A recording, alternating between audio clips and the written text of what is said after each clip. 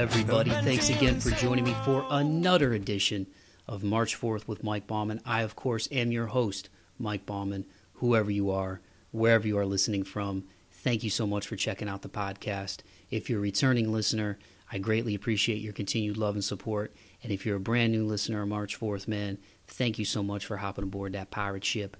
You can follow me on Instagram at March 4th Pod, on Twitter at Mike V. Bauman, and the host site is march4th.podbean.com. All the links will be in the podcast description for this episode. I really appreciate everybody tuning in, man. A bit of a weird mood today. It's just weird, I guess, is the best way to describe it. Because on one end, there's some sadness because my grandma Bauman passed away. I found out this morning. She passed away last night, so as of recording the intro and close to this episode, it was October 23rd that she passed away, and I found out this morning. And there's some sadness, but there's also some relief as well, and I say that because she really hasn't had her mind for a few years now. The last time that I saw her was before the COVID apocalypse. It was actually Christmas time of 2019, I believe, when I saw her at the first place that she was in, the home that she was in before she got moved. I'm glad that I have that memory with my mom. We actually went to go visit. She's actually my dad's mother, but my mom and my dad are still cool, and my mom still puts in PICC line insertion trays and stuff. Her calling really is caring for other people, and she became a nurse, quick aside, truly because she cares about helping people. And even in her 60s now, she still has that desire to help people after all these years. Anyway, I digress. So they're still cool. And so we went and saw her, and it was tough, man, because, you're seeing somebody who their physical body for her age, she has a walker, she had a walker and stuff, but her physical body for her age, despite her neck and her back issues, compared to a lot of people once they get into their 80s and their mid 80s, it was okay, but her mind was just gone. She kind of recognized my mom. I think she kind of recognized me, but she didn't really know who we were. And they had like a community day that day where we didn't know, but where they have they have all the residents of the nursing home. They meet at like the common area, and the caregivers, they put on like music for them, and they have almost like a cocktail party type of thing, and they interact with each other. And it was just sad because it's like, and I saw this with my grandpa on my mom's side, who I was really close with, who passed away 10 years ago, September. It's crazy how time flies. But I was really tight with him, and, it kind of similarly, he was a shell of himself the last few years, which, when you get to your 80s and 90s, you're not going to be in tip-top shape. You know what I mean? That's part of life. As you get older, you deteriorate. No matter how much you try to take care of your mind and your body, there's a lot of things you can't control. There's a lot of things that happen. There's people who, go downhill really quick. There's people who took really good care of themselves, and then, maybe, bad things, like cancer, things like that, unforeseen circumstances, right? So, I think if you make it to 80, you got to count your lucky stars. And if you make it to 80 and you got your mind, as somebody who's had two grandparents now who suffered from, dementia, being aphasic, and I would say like probably early onset, or early stages rather, of probably Alzheimer's.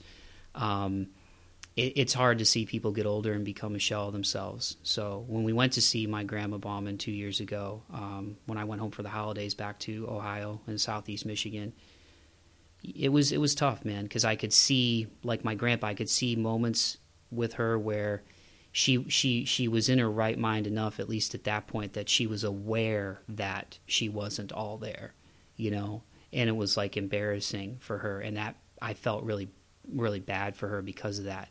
I remember her trying to give me her drink that they had for her, and I was like, "No, Grandma, that's yours." And And it made me really sad because I think in a lot of ways it made her more introverted. She wasn't somebody that was, growing up, I don't ever remember my grandma Bauman. She was never super talkative. You know what I mean? She wasn't somebody who didn't say anything, but she wasn't a super talkative woman. And I think when you're already kind of on maybe sort of that introverted side in a social setting, I just think something like dementia was even more damaging for her to have those mental issues because it just made her retreat more, I think. And so, like I said, I was conscious of the last time I saw her being aware of not remembering things. My mom we would just try to be like, oh, no, it's okay. It's all right. I love you, Grandma. And so she had a stroke recently, and I think that's kind of what kind of did her in. And and it's weird, so like I said, in some ways I'm relieved because, she's not suffering anymore, and she's at peace now. Some people believe that there's a great beyond and an afterlife. I do, and that's a different story for a different day in terms of what made me kind of feel like I really believe that. It's not out of fear of like, oh, we die and there's nothing. I felt something when I had major surgery, about 15 years ago now, over 15 years ago now, and I felt like a peace wash over me when I prayed to God. And I don't know, some people might be able to describe that as some sort of physiological reaction or the drugs and medication I had in me for pain, but it was very real to me. But anyway, my Uncle Rick, her oldest son, my Grandma Bauman's oldest son, he passed away.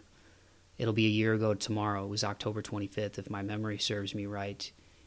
And she died on October 23rd, which my Aunt Deb told me was her anniversary with my Grandpa Bauman, and I never met him because he passed away when my dad was 18 years old.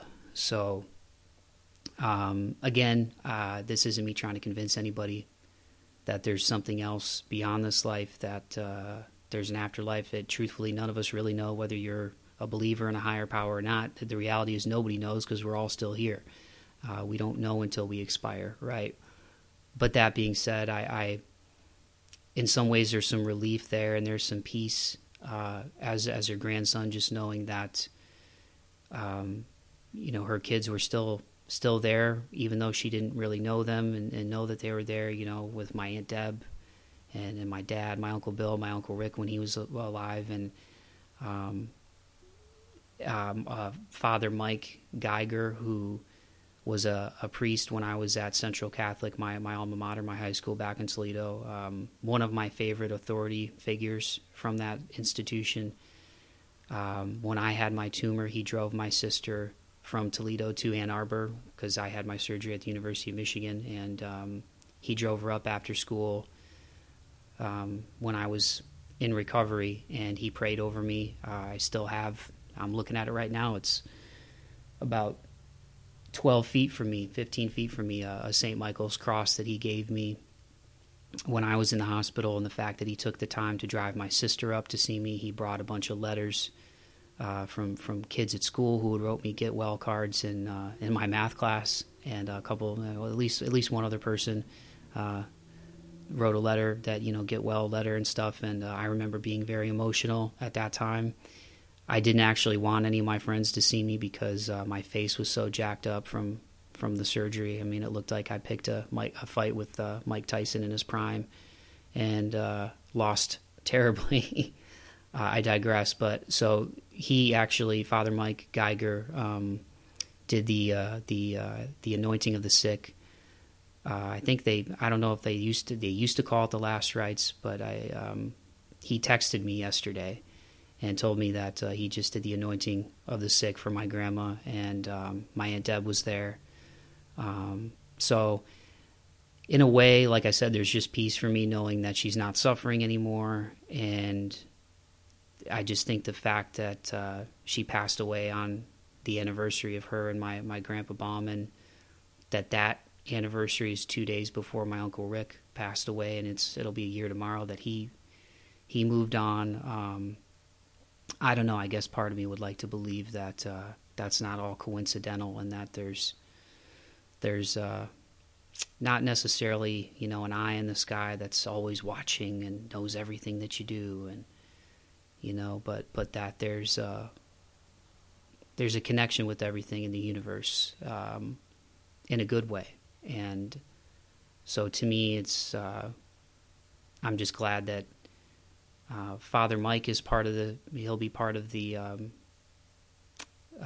funeral mass, to my understanding, and that he did the anointing of the sick. That the fact that he's part of it, and the fact that it kind of came full circle with her death when she died, and my Uncle Rick, I just I have some peace with that, with her too. So I love you, Grandma Bauman, and I'm glad you're not hurting anymore.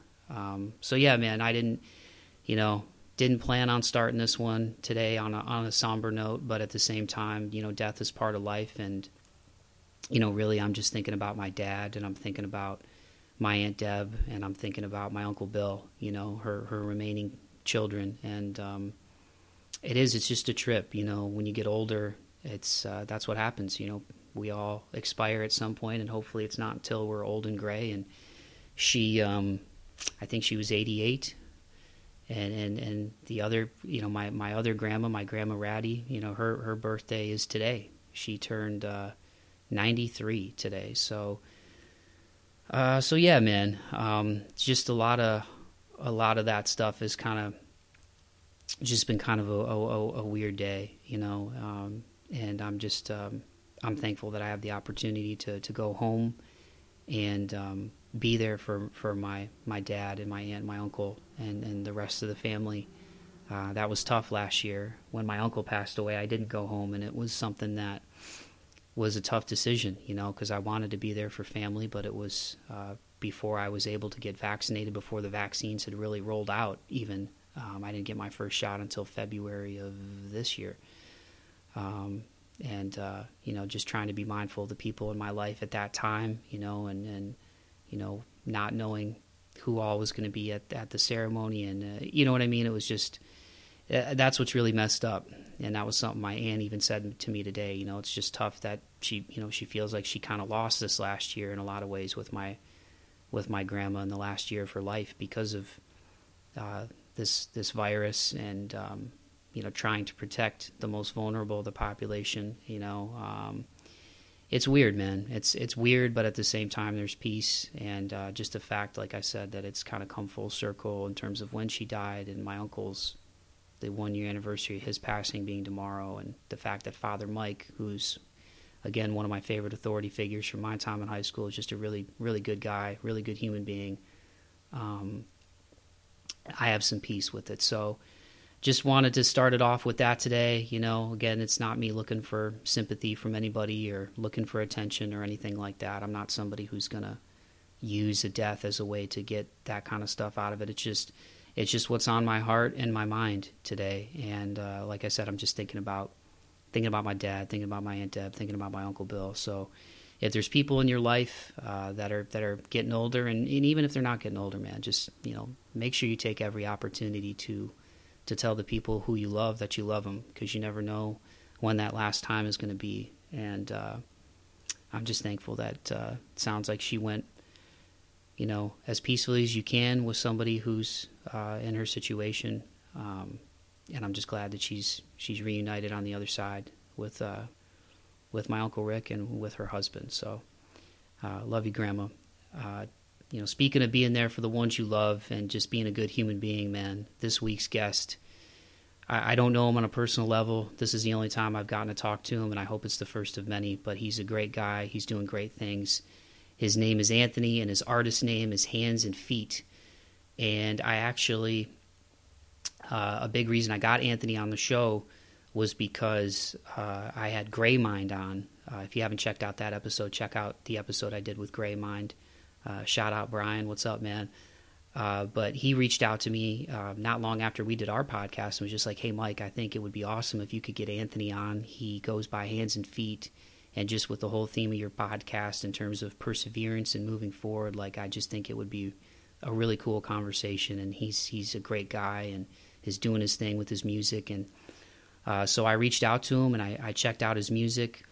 And it's really cool, man. It's really different, than probably what you would normally hear but I dig it because it's basically like doing spoken word poetry over trap beats. It's almost like this trap meets metal, meets hardcore, meets, spoken word poetry.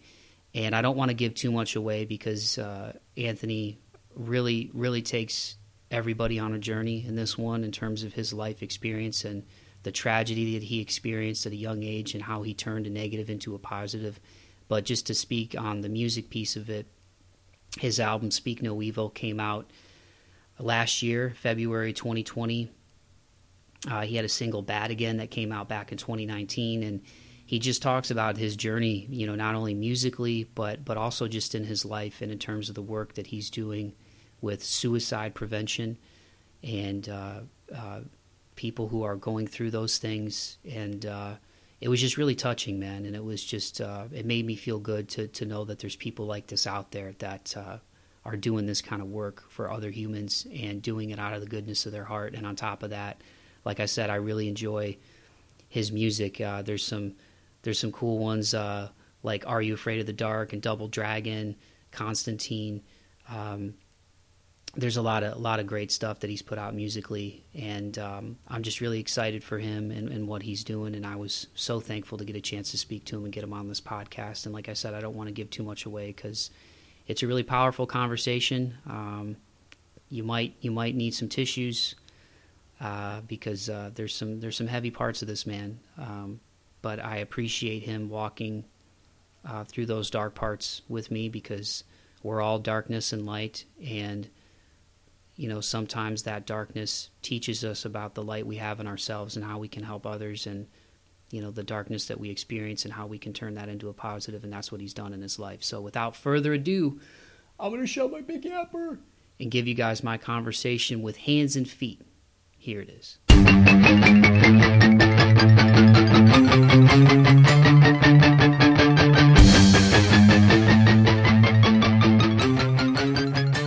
Sweet. Well, Anthony, thanks again so much, man, for taking the time to do this. Genuinely, dude, I greatly appreciate it.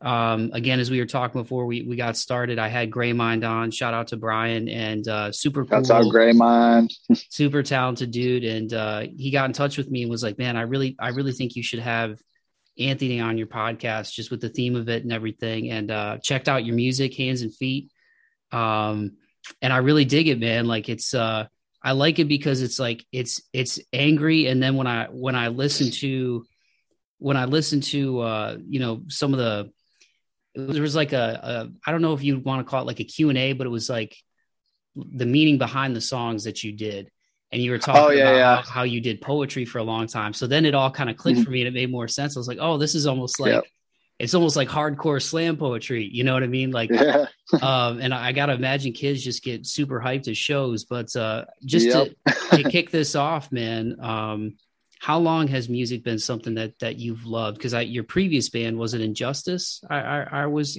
okay. So how long ago did the music bug bite you, man? I picked up a guitar at 13, actually. So I've been playing music since then, since I was 13. Anything from guitar to bass to drums to a little bit of keys, all over the place. I gravitated towards heavier music. I grew up in a small town called Gila Bend. It's about 1,700 people or so, a little over an hour outside Mexico. My graduating class was 30 kids, like super small, tight-knit town, and when it's great when you're growing up because all the parents are looking out for all the kids, and you can kind of just like, hey, just be back when sundown hits. So you go do your thing, everyone's looking out, then you come back. But when you get to be a teenager, you get bored and all that. And thankfully I got into skating and got into music. And one of my friends growing up, his older brother was into like metal and like hardcore and all that. And he had his MySpace going and all that. So he was tapped in with like music, MySpace, metalcore, legendary forever. Yeah. So like he put us on, and I got into like As I Lay Dying and Impending Doom and As Blood Runs Black and just Job for Cowboy. I'm from Arizona, so Job for Cowboy, Ride Hard, Knights of the Abyss, Ride Hard. Like those are some of the biggest influences for me when it came to actually like writing music and transitioning into this sound that I got now. And yeah, I joined my first band. I mean, 13, 14, we had like our bands where we were like drawing up logos, but didn't really know how to play our instruments and all that. But Yeah, like, I think our first band name was Life After Death or something like that. Just that's like, hard. yeah, yeah, it was, we all grew up either Catholic or Christian. So we were like, oh, we want to be a Christ core band, like all that. And, then junior year, that same friend group, the older brother, he had been playing in a band that he had put together with some of his friends from Yuma and all that. And my friend became the drummer. And time passed, and they ended up needing another guitarist. And I just jumped in the mix. My junior year, I was 16, 15 or so. And it was called Ashes of a Fallen Hero. Just super like textbook OG metalcore. Like it was a great time. I was blessed to be able to play shows up in Phoenix. We were up here every weekend. Any reason to get out of the town, we were up playing shows and traveling to Mexico or New Mexico, traveling to Texas and all that. Like, bless my mom and my stepdad for letting me live my dream at such a young age. Like, as an adult now, I don't know if I would be cool with a teenager going out of state, but like we did it and it was a blast. And yeah, so all that kind of happened. And from playing shows up here, I actually met my best friend, who is my producer, Trey Lavkai. We met our junior year at shows. He was friends with another local band called In Your Honor. So he was at the shows we were playing at. And we just connected really heavy. And we were both in and out of bands and all that. And I got connected with the scene up here in Phoenix and all that. And got introduced to Straight Edge, got introduced to a bunch of other bands, and eventually moved up when I was 19 or 20 or so. And that's when I started doing poetry at hardcore shows and metalcore shows and all these like different genres, indie, because it's slam poetry. It was just me and a mic. So I was terrified of it. Public speaking was not, it still probably isn't my strong suit. It gives me anxiety, but I just had a press on my heart to really start doing something for suicide prevention. When I graduated high school is when it kind of like I knew I needed to, and we can get into the meeting later on. But so I started doing it, and I was blessed to tour the US and Canada, up and down the West Coast, all that, just connecting with people, doing slam poetry and public speaking, and just speaking life into people, and just really kind of started from there. And then eventually I got into Injustice. It was just dumb, heavy, beat down, your friends fight each other music. And it was the time of my life, and just making music for people to lose their mind to, and just bring that same energy. Cause I was very angry as a kid, very numb state from some of the things that happened in my life. And, we all gravitated to heavy music because it made sense to us and it was an outlet. So being able to provide that space for people to just let loose and be free,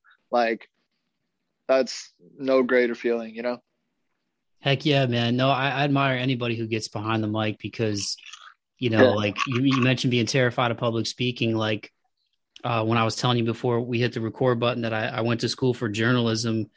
For me, Yeah. when I had an opportunity to do like local high school games, doing sports broadcasting, like high school football and stuff, I was so terrified. And it wasn't even like the entire game where it was like I was in front of a camera. It was just like the stand-ups in the beginning, and it was like Ricky Bobby, like I don't know what to do with my hands. You know what I mean? Like I was just like so nervous. So I can only imagine doing slam poetry. And you get a lot of the impress me bros with their arms crossed, like what's this band Facts. doing, I feel like you could be the best opening band in the world and you'd still get those people who are like, oh, I'm not here for that. So I admire that Exactly. courage, man. Especially, yeah, especially doing like, because we were like, I was touring with smaller bands, obviously, because I was a smaller artist, and I would just hop in a van with this band, Paper Towns. Rest in peace, Paper Towns. They haven't been around for a minute, but I was living with them at the time, and we would just go, we would just hop in the van and go. And I would slang merch and help load in, load out. And then I would just open before their set. And, a lot of it was like bars or house shows. And like, Yeah. dude, speaking, like, I'm like doing slam poetry that's talking about like just survive, like being left behind from suicide, and like being at the point where I want to take my life, and like super intense poetry to a room full of drunk people is either really great or really bad, because like you have to learn to capture the room. And like you got, next thing you know, I look up and I got a house show full of drunk people who are just ugly crying because I hit a sweet spot. And like it was super intense, either that or there was drunk people just talking over me or getting in fights or arguments or playing beer pong, and I'm just like, whatever, I'm doing my thing for somebody. And there was always somebody who would come up to the merch table and tell me how much it meant to them and this and that. A lot of great connections. So like I wouldn't change it for anything, but like it was definitely like it taught me how to like adapt to my environment and just win a room over within the first 10 seconds. Like it was intense, but like it was beautiful. And I feel like the artist I am today, and like I also do public speaking at local high schools. I give lectures on mental health and suicide prevention, and like capturing Gen Z's attention and keeping Gen Z's attention is like a needle in a haystack. Yeah. So all of that like prepared me for a room full of Gen Z's with their AirPods in who are like, give me a reason to pay attention to you, or I got both my AirPods in and I'm out. And so it's like, Yeah. it's blessed, so it definitely trained me well. Yeah, it's To got to say feel the good least. when if you can win over like a house show of like, hardcore, like you said, fans, you know what I mean? You're doing something right. And even reaching like, Exactly. reaching one person, like it to me It's worth it. it's absolutely worth it. Well, so take me back a little bit, man, in terms of the Yeah. when did the poetry stuff really start to come into play for you? Like, was that something that you were doing as a Yeah. teenager as So well? I had been writing lyrics and poems since I think I wrote my first one like memorably when I was 12, and it was god awful. But you got to start somewhere, It was Yeah. like super cheesy, like I love you, God. I'm lost, God. Help me, God, kind of stuff, like I didn't know. Like, I mean, and my upbringing was a lot different than like the average person, and so it's like my teens, like when you're really trying to find yourself, is when my most traumatic situations happen to me. And that's when I needed outlet, with heavy music, with writing, with music in general. Like what happened, I guess I'll get into it, but basically my cousin, my older cousin Matt, who was basically my big brother, he was 21 at the time, 21, 22, and he took his own life when I was 12, 13. Um, Man. and my dad was the one who found him. And 2 years after that, my dad overdosed and attempted his suicide. He was pronounced dead on the scene, revived. Somehow they couldn't explain it, praise God, but he for whatever reasons, I mean, as an adult, I can detach myself from the feeling of abandonment and understand where his head was at. I'm sure with like being the one to find his cousin that he grew up with, that was like his little brother, like he helped raise him, and just the trauma that he was feeling, he wasn't able to bounce back from it, and he dove into drugs. And I'm sure he just felt we were better off without him. So he stepped out after that. And so this all happened with like the most crucial years of your upbringing, of just like when you start to have your own independent thoughts and like your own interests start developing who you are as a person. Like when you're 12 to like 15, that's when you're starting to like develop your characteristics to the full extent, to that of like who you're gonna be. Like, oh, I can think different than what I was raised, like you step away from what mom and dad or your caregiver may have brought you up in, and you start to think for yourself a bit more. And that's when all that hit and my life like fell apart. Like two of my heroes that were everything to me were no longer there. Um, and so I just dove into music, and I dove into lyrics, and I dove into poetry. And it's kind of crazy to kind of see full circle, because like my song Judas Suicide Note that I put out last year Yeah. is rehashed from a poem I wrote called Judas Suicide Note when I was like 14, I think. And like I still have the binder of like the handwritten lyrics that I just wrote in a notebook. And Oh wow. um yeah, so it's like I kind of like got to revisit that and like see all the pieces come together, especially with having Brooke Reeves from Impending Doom on that song doing guest vocals as his artist name, Man of God. Like, I don't care if anybody understands how important that is, because I know how big that is, because Impending Doom shaped what Hands and Feet is today. Like, when I was like, yo, you can be a Christian and make stupid heavy music and still love God. Like, Yeah. for me that was everything as a kid, because I had everyone. I grew up in a Baptist church, so it's like you see a metal shirt and they're like, you're going to hell, like your hair's long, you're going to hell, like your nails are painted, you're going to hell. Like, so it's like I had a hero. Like, to me they were my heroes, like they were the ones showing me that like, yo, you could do this, you can love God and be alternative or be goth or be whatever you want, whatever it is that you are, so like having Brooke on that song that I wrote that was inspired by Impending Doom back in the day, like seeing that full circle was just so beautiful to me, and to kind of like tie all that together. I have been writing poems for so long.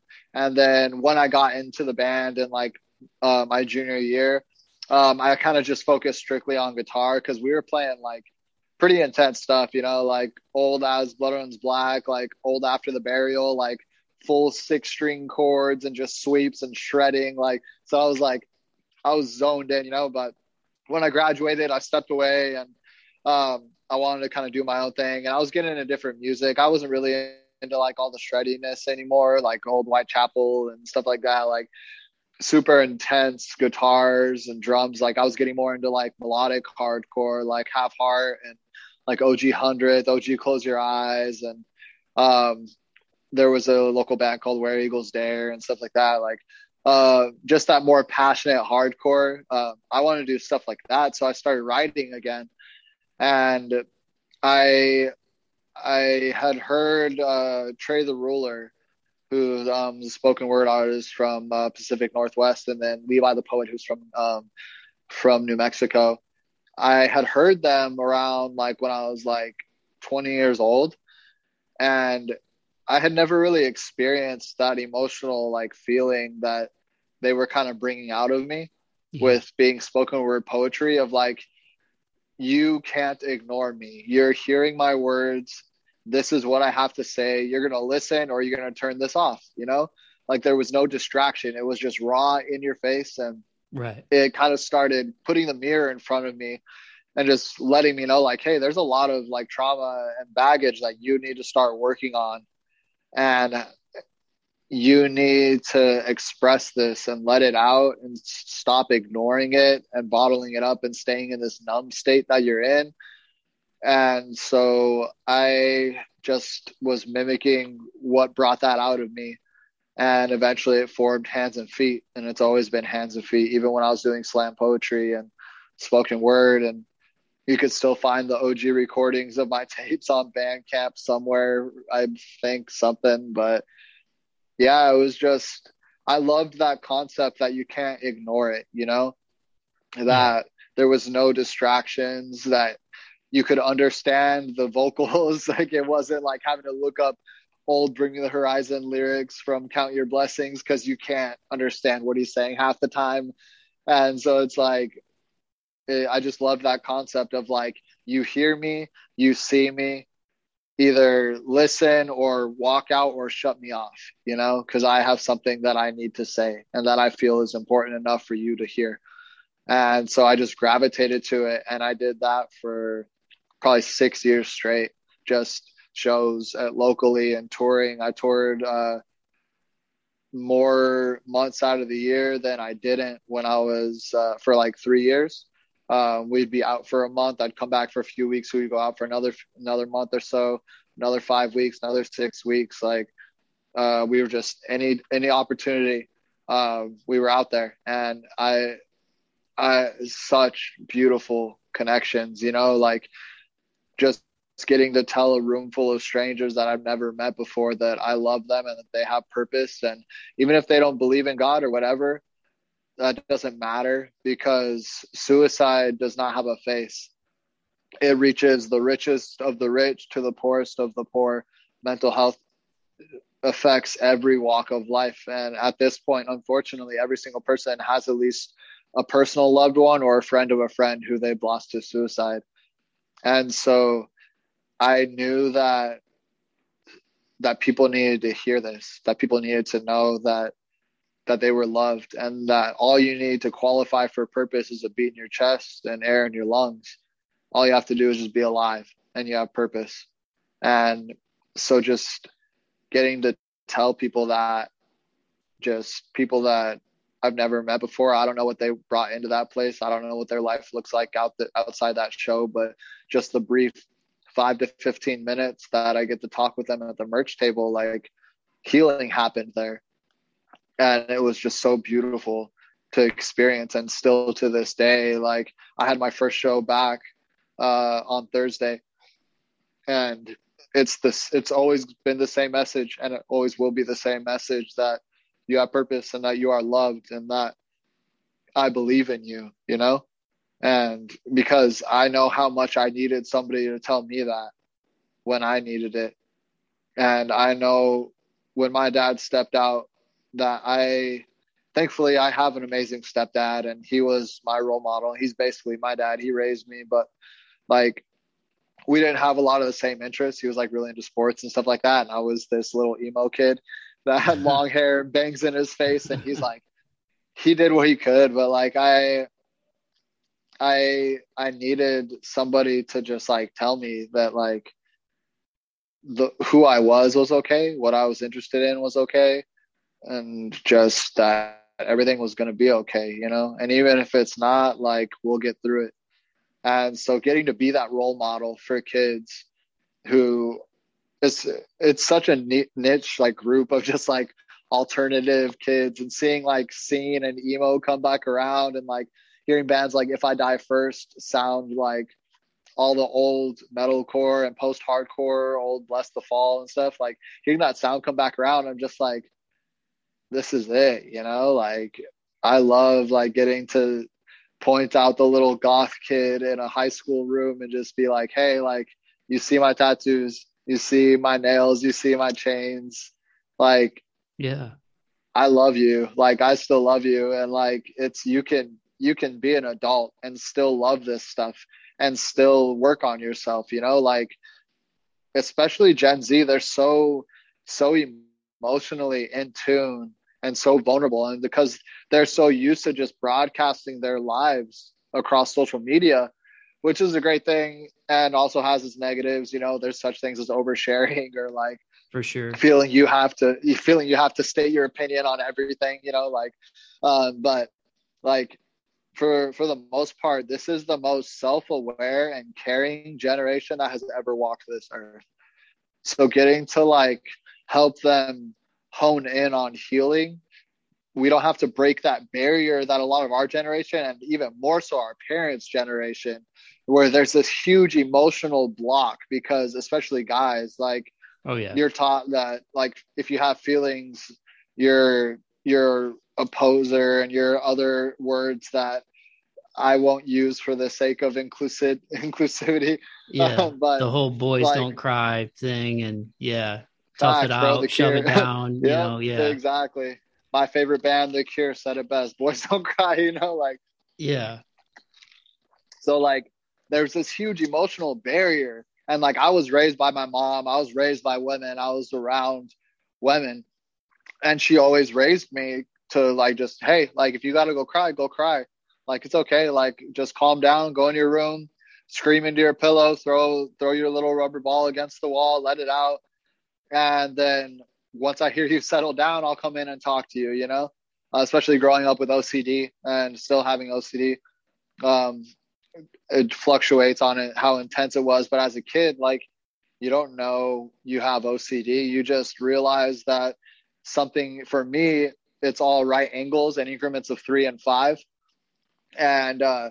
And lists. I make a list for myself every single day in my head. And as a kid, I was even doing that. And the moment something went off, I had a panic attack because my brain was like, what's wrong? Something's wrong, you know, like, and so I was having these panic attacks that could have came off as just a kid throwing a tantrum and just being a spoiled brat. But my mom saw through it and loved me through it and walked me through it. So it was like, growing up to like, I didn't have that real emotional barrier, so much so that a lot of our generation and our parents' generation had. So getting to kind of tap into that and hone into that and help people heal, because I have a different perspective and a different view into emotional states and into trauma, and being certified in suicide prevention and things like that, and crisis intervention. Like,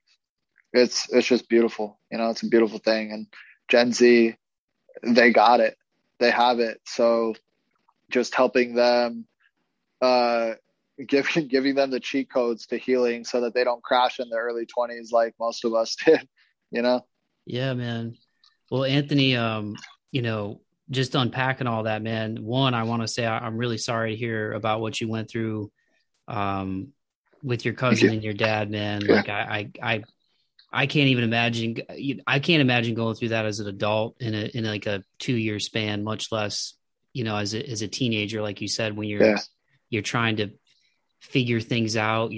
That's when I feel like, at least for me, when I was a teenager, I was really starting to become self-aware, you know, Yep. and like you said, you're getting into, you know, the stuff that you enjoy. And so I'm so sorry you had to go through that, but Thank you. I also want to thank you for sharing it, man.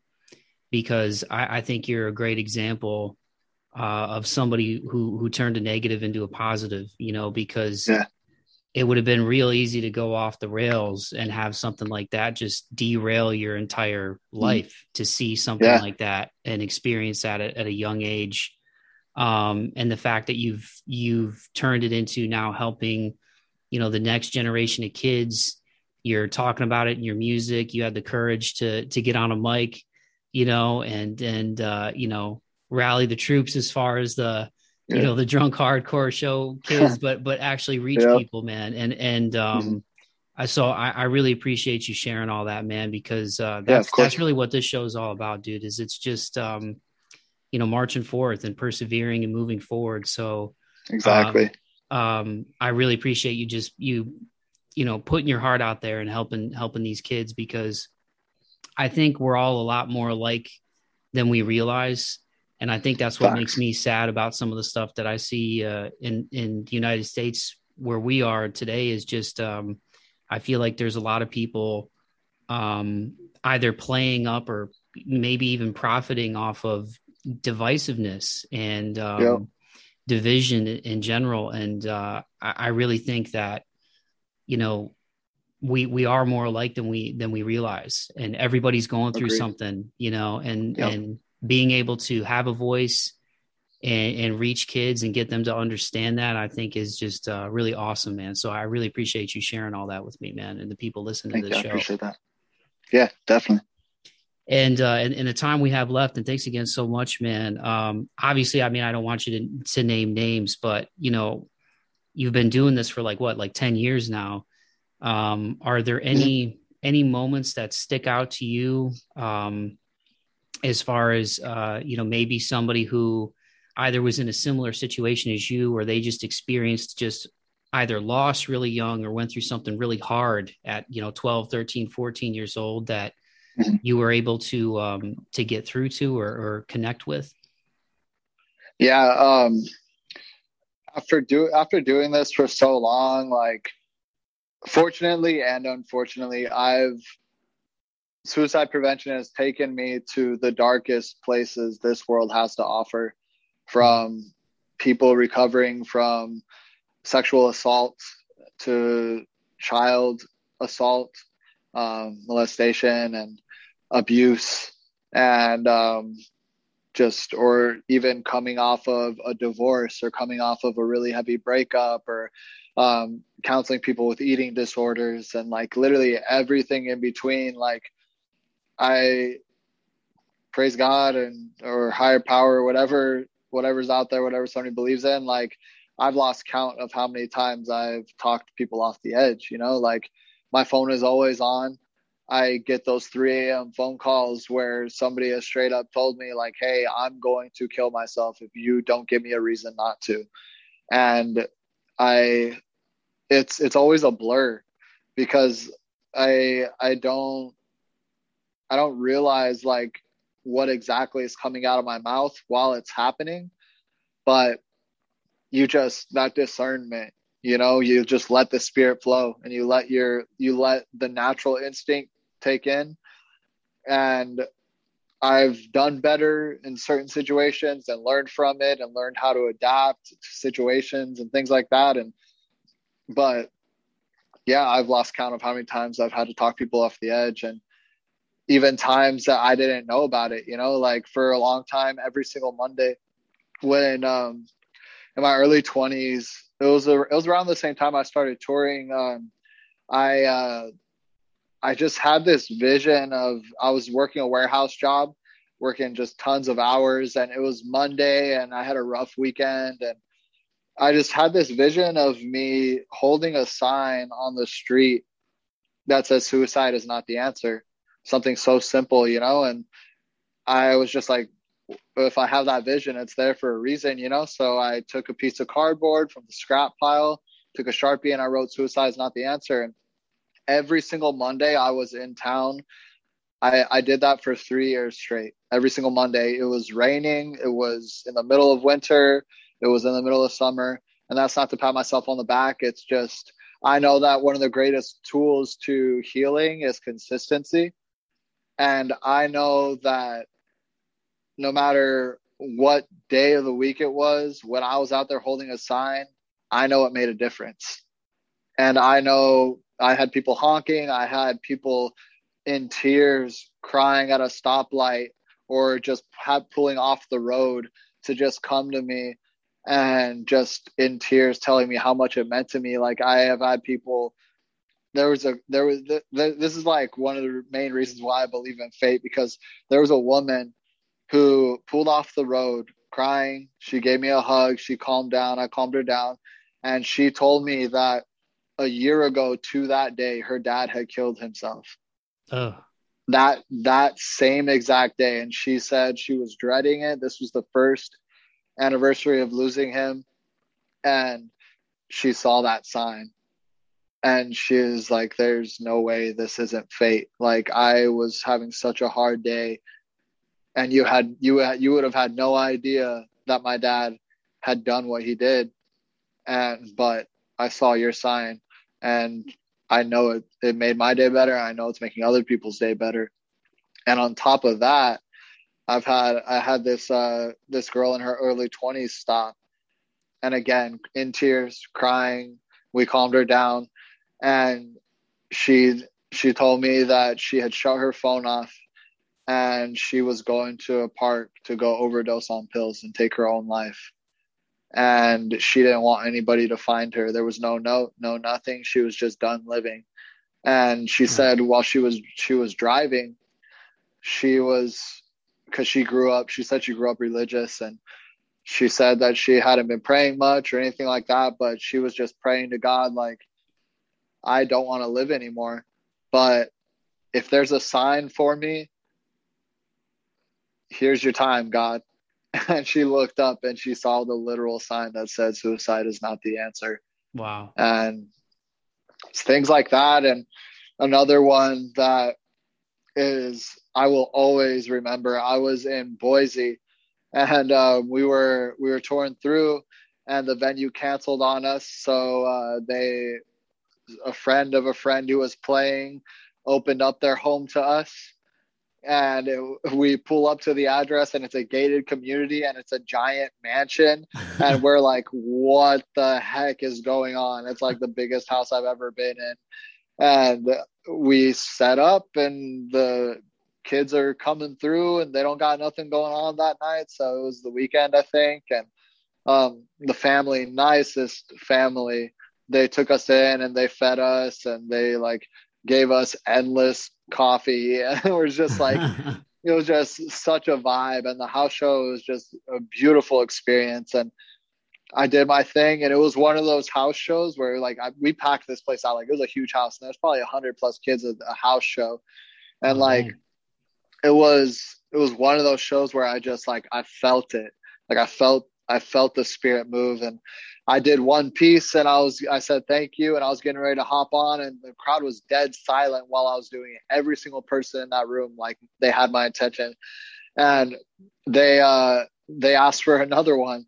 And I was like, okay, I never get an encore, like, I'm doing slam poetry for a rock band. And so the paper towns are like, yeah, of course, do your thing, so I did another piece, and it's actually a piece that I wrote through the perspective of my cousin, his last conversation with God before he took his own life. And in the poem, I end the poem with the bullet being a dud, a blank.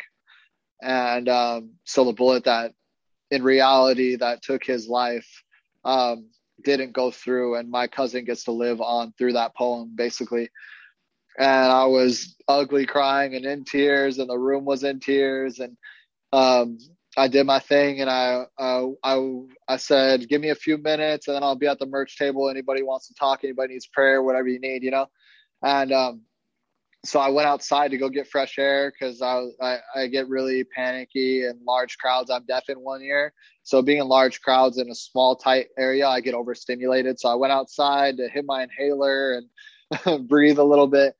And this kid in an Ash Pokemon hat walks up, and he just like, he shakes my hand, and he's like, hey, like, I just want to say thank you, like, your poems really spoke to me. And I was like, oh, thank you, like, I appreciate that. And he wasn't really talking much, so I kind of just like took a couple steps back, but I saw that he was kind of still standing there, and he was choking up. And so I started the conversation again. I was like, hey, like, are you okay? Like, really, like, you seem like something's bothering you, like, speak freely, And he straight up told me, he's like, I was going to kill myself when I went home tonight, but because a stranger showed me genuine love that I had never felt before, and told me that I have purpose, like, I'm not doing it. I want you to know that I'm not going to take my life tonight. And we both just started sobbing, Man. and held him, and I prayed with him, and I gave him my social media and this and that, so we could like keep in contact. And we did for a solid, like, probably a year or so. And as somebody who counsels people, you hope for those times where they kind of start figuring things out for themselves, and they no longer need you, Yeah. And so he reached that point where he felt like he could stand on his own. And so many stories like that. And again, that's not to pat myself on my back. Like, that's just fate, right place, right time, being brave enough to speak out. That's all it takes. That's literally all it takes. All it takes is a human being making a genuine connection with another human being. That is suicide prevention. I get asked every single time I interview, or every single time I speak, or every time I play a show, people ask me, like, how can I get involved in suicide prevention? And I'm like, you're already doing it. Yeah. All you have to do is listen.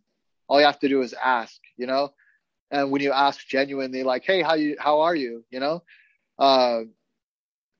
just being genuine, not giving off just, oh, I'm good, how's the weather, like, just being Yeah. like, hey, like, are you good? Like, you can talk to me if you need it.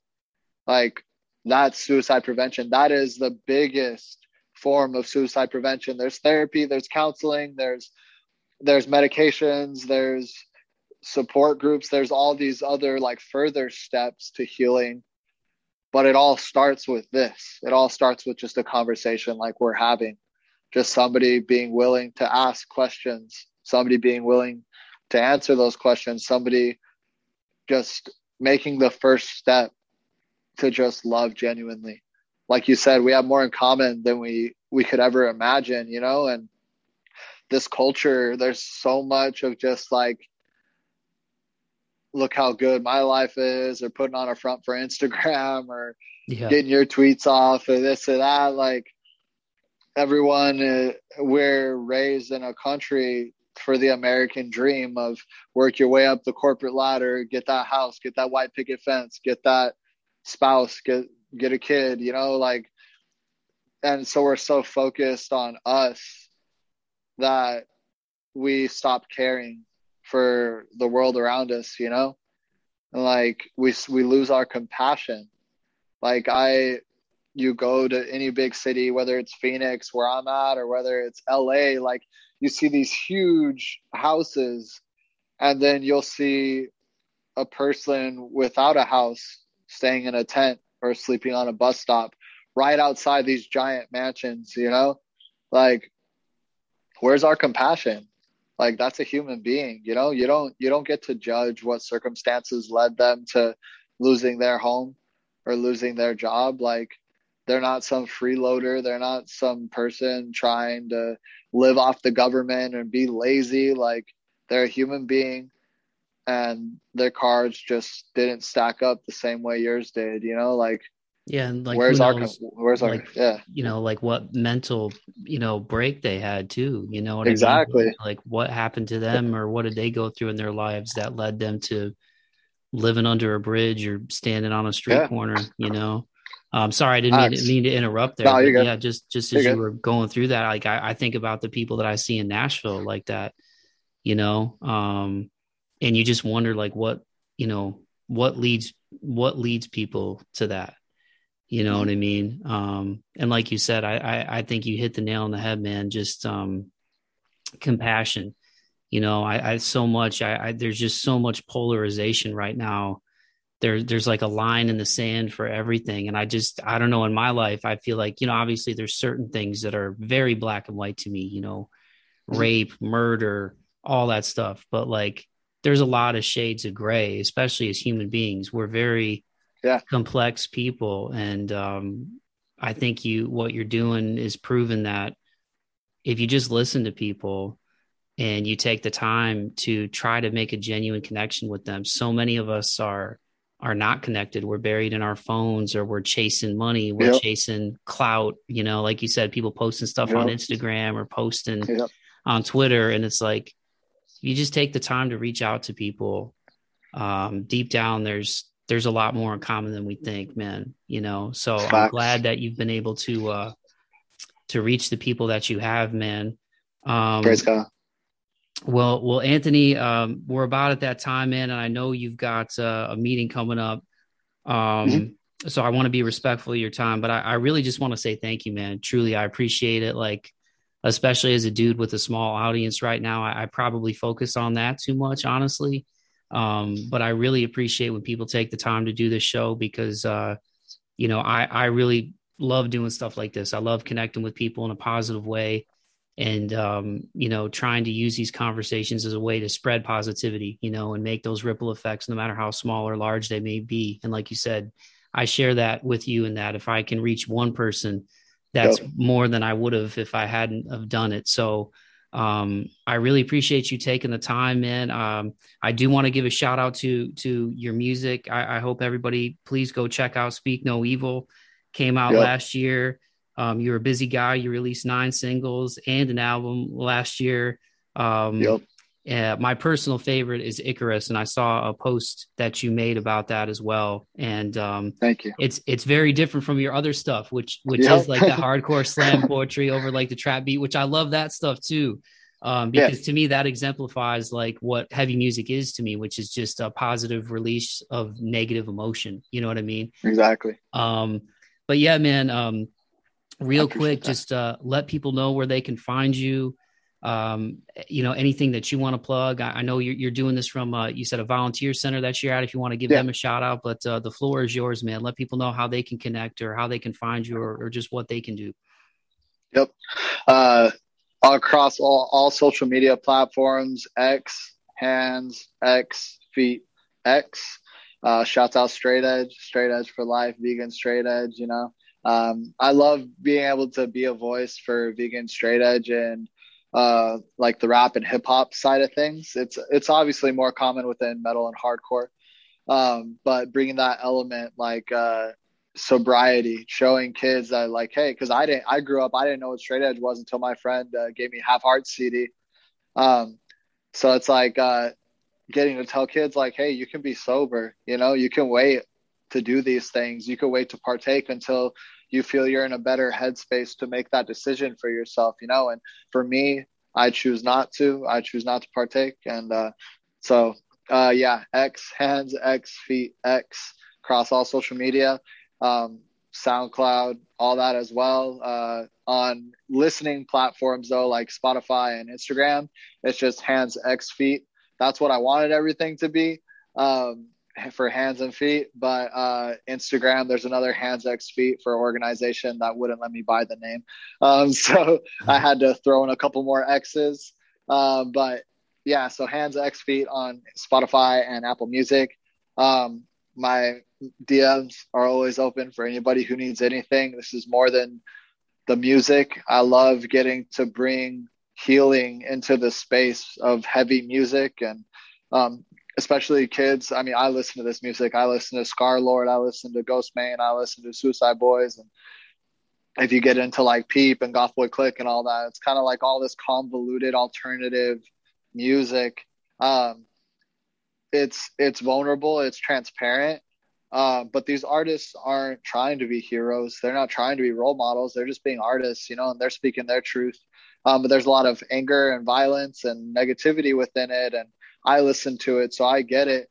So I love getting to bring positivity to this. It's like, hey, let's jump around at these shows. Let's crowd surf. Let's mosh. Let's dogpile. Let's have blast. But then let's have a conversation afterwards so that you can go home and be alone with yourself. Because when I was going to these shows and letting it out, it was great. You have that relief, but then I couldn't be alone with myself. I was terrified to be alone with myself because I was afraid of taking my own life. And that's because I wasn't facing my baggage, you know? So I'm trying to give kids the cheat code, you know, like, hey, let's have this release. Let's find some positive outlets for you. And let's have a conversation. Let's get healing started, you know? So that's what it's all about. As well as places like this, East Valley Dream Center. This is where I volunteer. This is where I work with kids. This is where I work with families in lower income areas. We live in a country where healthcare should be affordable and should be free, but it's not. So until that day comes, I'm going to provide my services for free. My mental health services. It's what I do. And suicide prevention, part of it is also necessities, you know, because you're trying to survive and you lose the will to survive. So if we can provide a meal for someone, if we can provide clothes, shoes, after school programs, activities, while we come alongside you and help you learn how to budget your finances and help you learn how to cope with your trauma and your baggage, all of this comes together. And this is what East Valley Dream Center is. So love to my East Valley Dream Center family. That's home. I love getting to work with these kids. And eventually I want to form my own nonprofit where I take counseling and therapy and all that to lower income areas like I grew up in and provide these mental health services free of charge all across the U.S. That's the goal. I hope to get big enough as an artist to where I can form that nonprofit and step into that full time. So shouts out East Valley Dream Center and shouts out Peixoto Coffee right here, a little plug. That's where I work full time. I've been there for 5 years. That's my family. I know I'm so blessed to be able to say that my work is my family. Cause I know that's not the case more often than not, but Peixoto Coffee has been my home for 5 years. They love and support me. They come out to my shows. they buy my merch, and they just listen because they know they support what I do, and they know the burden I carry, and they know that I need my cup to be full in order to pour out. So they physically pour into my cup, and they spiritually pour into my cup. So shout out to my Peixoto family, mi familia, and my personal family, my loved ones, my mom, my sister, my stepdad, my family in Sorrow Circle. That's our, like, it's not a collective, but it's kind of this organization that we're working on, just to provide resources for upcoming artists like us, give them the cheat codes. That's all it's about, just helping people level up so they can have opportunities in their life and in their music career, that we wish we would have had. So check out Sorrow Circle on social media. You can find it in my bio. Give us some love, follow the YouTube, all that. And then, shouts out to you for having me. I thank you. I appreciate your time for giving me the platform. I'm still coming up just like you are. And it's moments like these where people are going to look back and they're going to search Hands and Feet interview. And it's going to be right there next to like all these other interviews. And then it's going to be right there. And it's going to be one of the first ones. I've only done a handful of these. I'm very selective with the interviews I do because I don't feel I have much like a clout, I guess, to offer because I'm still coming up. But it'll be there, and we're all going up. So I appreciate you, and I speak blessings over what you're doing, and I appreciate what you're doing, giving the time for artists and people like my brother Graymind and everybody else you're reaching out to. So thank you for the work you're doing, giving artists a voice and providing that platform. So bless you. I appreciate you, bro. Well, Anthony, I can't thank you again enough, man, so much for being vulnerable, for battling through what you've gone through, and for sharing your stories on this platform, man. Let's definitely keep in touch, and much love to you and yours, man. Yeah, much love, bro. I appreciate you.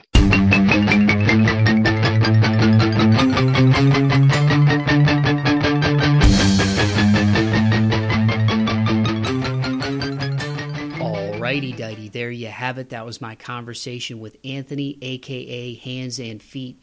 Make sure you go follow him on Instagram at HANDSXFEET. The link will be in the podcast description for this episode. Anthony, thank you so much for taking the time to talk with me on this podcast and to be as vulnerable as you were, to be an open book, really. I greatly appreciate it, man. I know it's probably not easy to talk about this stuff no matter how long you've been doing it, and you've been doing it a long time in terms of suicide prevention, but the fact that you shared your story with me and the listeners of this show, I just want you to know, man, from the bottom of my heart, how much it really means to me.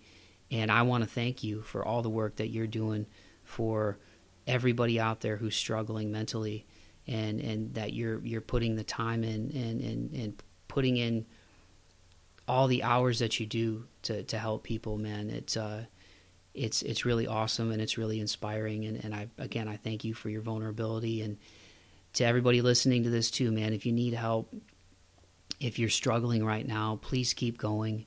Please know that there are people in your life that love you, that care about you. You mean the world to somebody. So please keep going. Keep your head up.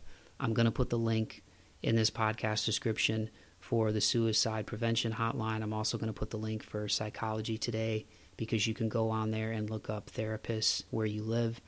And, reach out to Anthony. He's an open book. You guys heard his story at HANDSXFEET.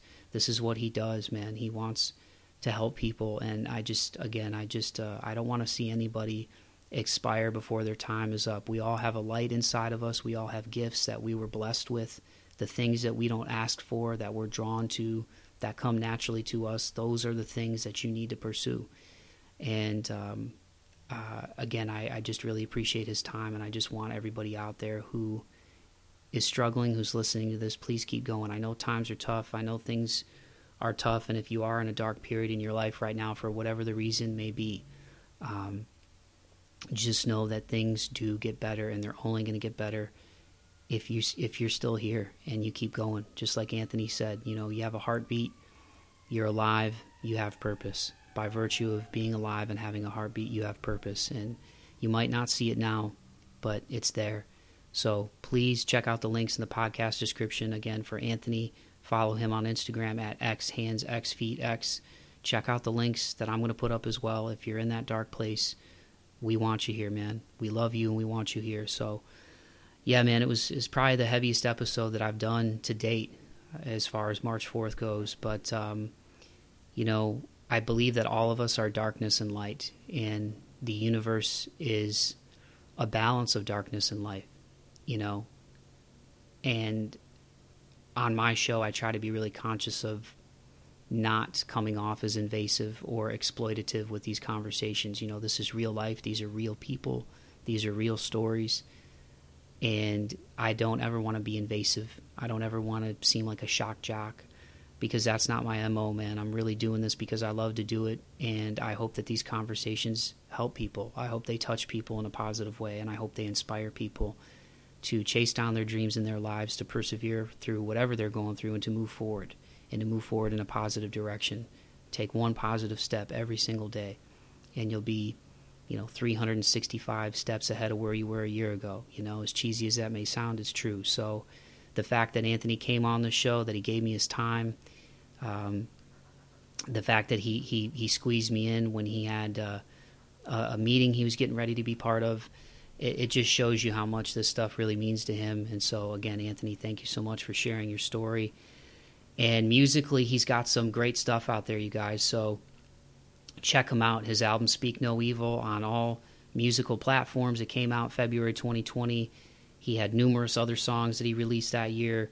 And he's got a new single coming out called Bloodchild. The video drops October 28th. And the song will be available on all platforms on October 29th. So keep your eyes peeled for Bloodchild, because that's going to be coming here at the end of the week by the time this episode is out. So again, at HANDSXFEET. I really appreciate this dude. I really love the work that he's doing, and it's inspiring me to do more too, to be a better person and to try to help people more. I got to figure out what that looks like and what that's going to be. I try to be a good dude to everybody that I meet. I don't hold grudges with people who hurt me. I've made mistakes in my life, and I've atoned for them. Some of them I've probably beat myself up too much about but I really try to go through this life being a good human being and doing right by other people. And listening to Anthony's story just really inspires me to do more, and I hope it inspires all of you to do more. He's just a selfless dude, man. He did a merch drop recently where I think one of the designs benefited the East Valley Dream Center that he's a part of, and the other one benefited his hometown. I hope I'm saying it right. Gila Bend. It's spelled Gila, but I think it's pronounced Gila Bend.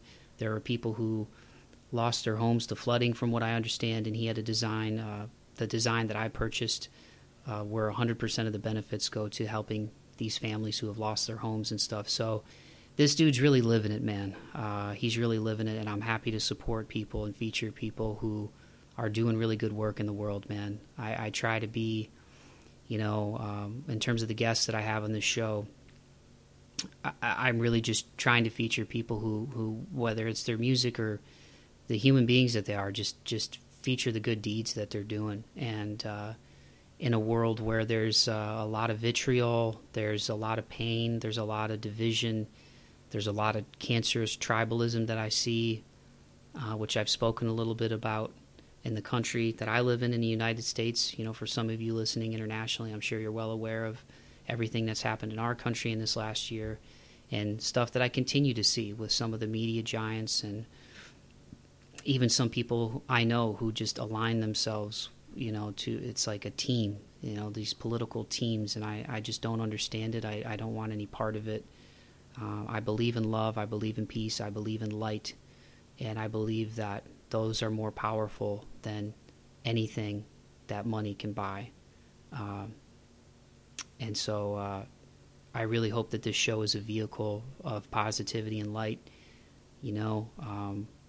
and that I can continue to reach more people, because I just want to do good while I'm here. And Anthony's story has just really inspired me to do more, and I hope it inspired all of you to do more as well. So I just want to wrap it up by saying thank you, man. Like I said, it's a heavy episode, it's a heavy day, but it's also positive. I'm glad my grandma's not in pain anymore, and I'm really grateful for all of the people that I have in my life who I love, and I can count on more than two hands the people that I really love, and the people who care about me, and so can you.